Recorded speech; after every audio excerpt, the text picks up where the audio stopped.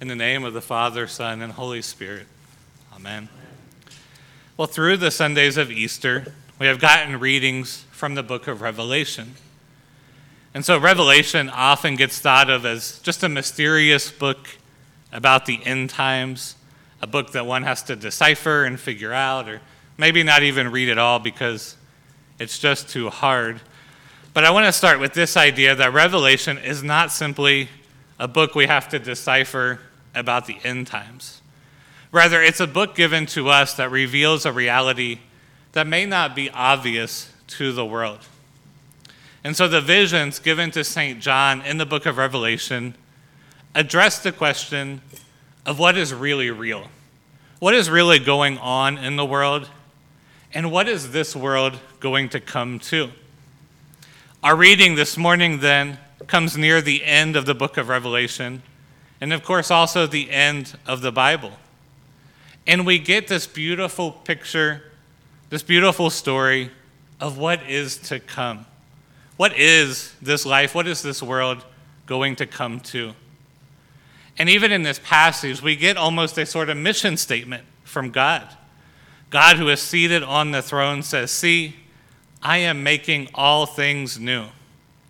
Well, that's the end point of history for us Christians, is that God is making all things new. All things will be made new.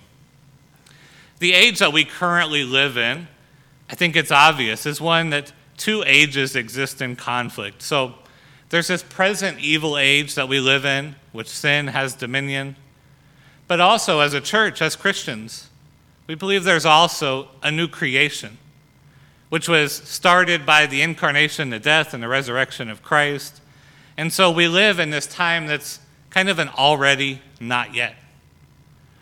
We are already new creatures in Christ, but not yet are we entirely free from sin.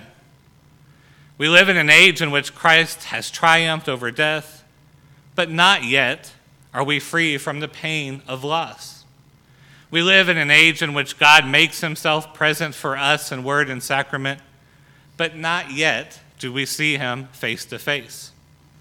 And so when we read Revelation 21, we should note that it's describing our future hope, that which is yet to come, but which has been started in Christ. It is pointing to the culmination of what God has begun in Christ. And so in Revelation 21, John points to a new creation as the goal of God's redemptive purpose. The resurrection of the faithful in this text is joined with the resurrection of the world.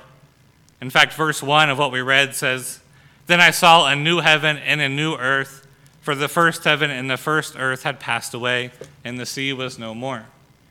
All right, the vision we are given of what God is doing encompasses all of creation. So God's final purpose for us is not just for us to die and to be happy souls in heaven. We don't become angels when we die. We don't float around on a cloud or something like that. Rather, the image, the story that we're given is that God is going to make everything new. So God is going to make our bodies new. He's going to make the earth itself new. God is going to redeem all of creation. Everything that has been touched by sin, it awaits redemption. And so to understand this and to understand the Bible, we have to go back to the beginning. You'll remember in Genesis chapter 3, after Adam and Eve sin in Eden, that humanity and creation are cursed. They're touched by sin. In Genesis 3, God says to Adam, "Because you have listened to the voice of your wife and have eaten the tree about which I commanded you, you shall not eat of it. Cursed is the ground because of you. In toil you shall eat of it all the days of your life. Thorns and thistles it shall bring forth for you, and you shall eat the plants of the field. By the sweat of your face you shall eat bread until you return to the ground, for out of it you were taken. You are dust, and to dust you shall return." Creation itself, the earth itself, becomes part of our mortality. In this life, we work the ground with all the toil and pain that comes along with that work. At the end of our lives, we realize that we also will be joined to this very ground. and our bodies themselves will become part of the earth. And so all of our work becomes a reminder of our mortality. In fact, even what we eat is entirely connected to death, because everything that dies returns to the ground out of which our food comes. Life and death are mingled together in this age. We cannot live without being touched by death. The good news, the gospel, is that God says no more. God says there is coming a day when he is going to make all things new. And in fact, he has already started in Christ. He is going to make a new creation in which the earth itself is no longer cursed. He is going to make a new creation in which the earth is no longer cursed by death, where our labor will only be joyful and productive. The earth will no longer be a place where death and life are mingled together, but it will only be a place of life. And that is the hope of the vision that we're given. In the new creation, there's an absence of powers that oppose God and that diminish life. We see that in the new creation, there will be no sin, no death, no crying, no pain, no mourning. God promises to wipe away every tear, and he says that death will be no more. Death and all that opposes God, all that opposes the goodness of creation, are going to be destroyed. And just as the new creation is marked by the absence of anything that might oppose God, the new creation is marked with the full presence of God. Verse 3 says, "See, the home of God is among mortals.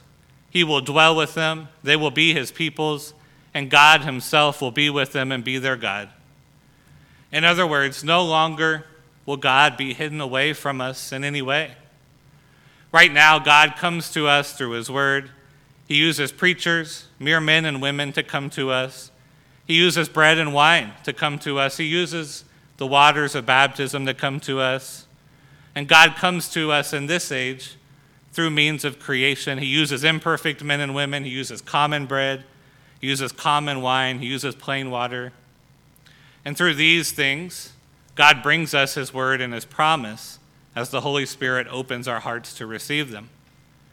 But there's coming a day when we will not know God just through preaching, just through sacraments, but we will know him face to face. In 1 Corinthians, St. Paul puts it like this: "Now we see things imperfectly, like puzzling reflections in a mirror. But then we will see everything with perfect clarity. All that I know now is partial and incomplete, but then I will know everything completely, just as God now knows me completely." Life in this age is not yet perfect. In this life, we do grow in faith. We do begin to show the fruit of the Holy Spirit in our lives. We begin to understand just how good God is and how much he loves us. But there's coming a day when this will be completed in us, when there won't be good days and bad days. There won't be victories and losses. There won't be joy and pain. Rather, there will only be God. There will only be good days. There will only be victories. There will only be joy. And we will dwell in the presence of God. We will live with him face to face. And what happens when you see God face to face? Well, you yourself will be made entirely new. Remember when Adam and Eve sinned in Genesis, they knew they could not face God, and they tried to hide themselves. But now, in that new creation, you will be able to face God, and you will not face him as a sinner. But Revelation tells us we will face him as a child, as a friend. And all that we know, all of the pain and loss that we've known in this life will be transformed in his goodness. And God in Jesus Christ is making all things new. He's making all things new, including your pain, your tears. He's transforming them into glory. But most of all, and most fundamentally, he is making you a new creature. In Jesus Christ, he is dwelling with you forever. He is making you new along with all of creation. Amen.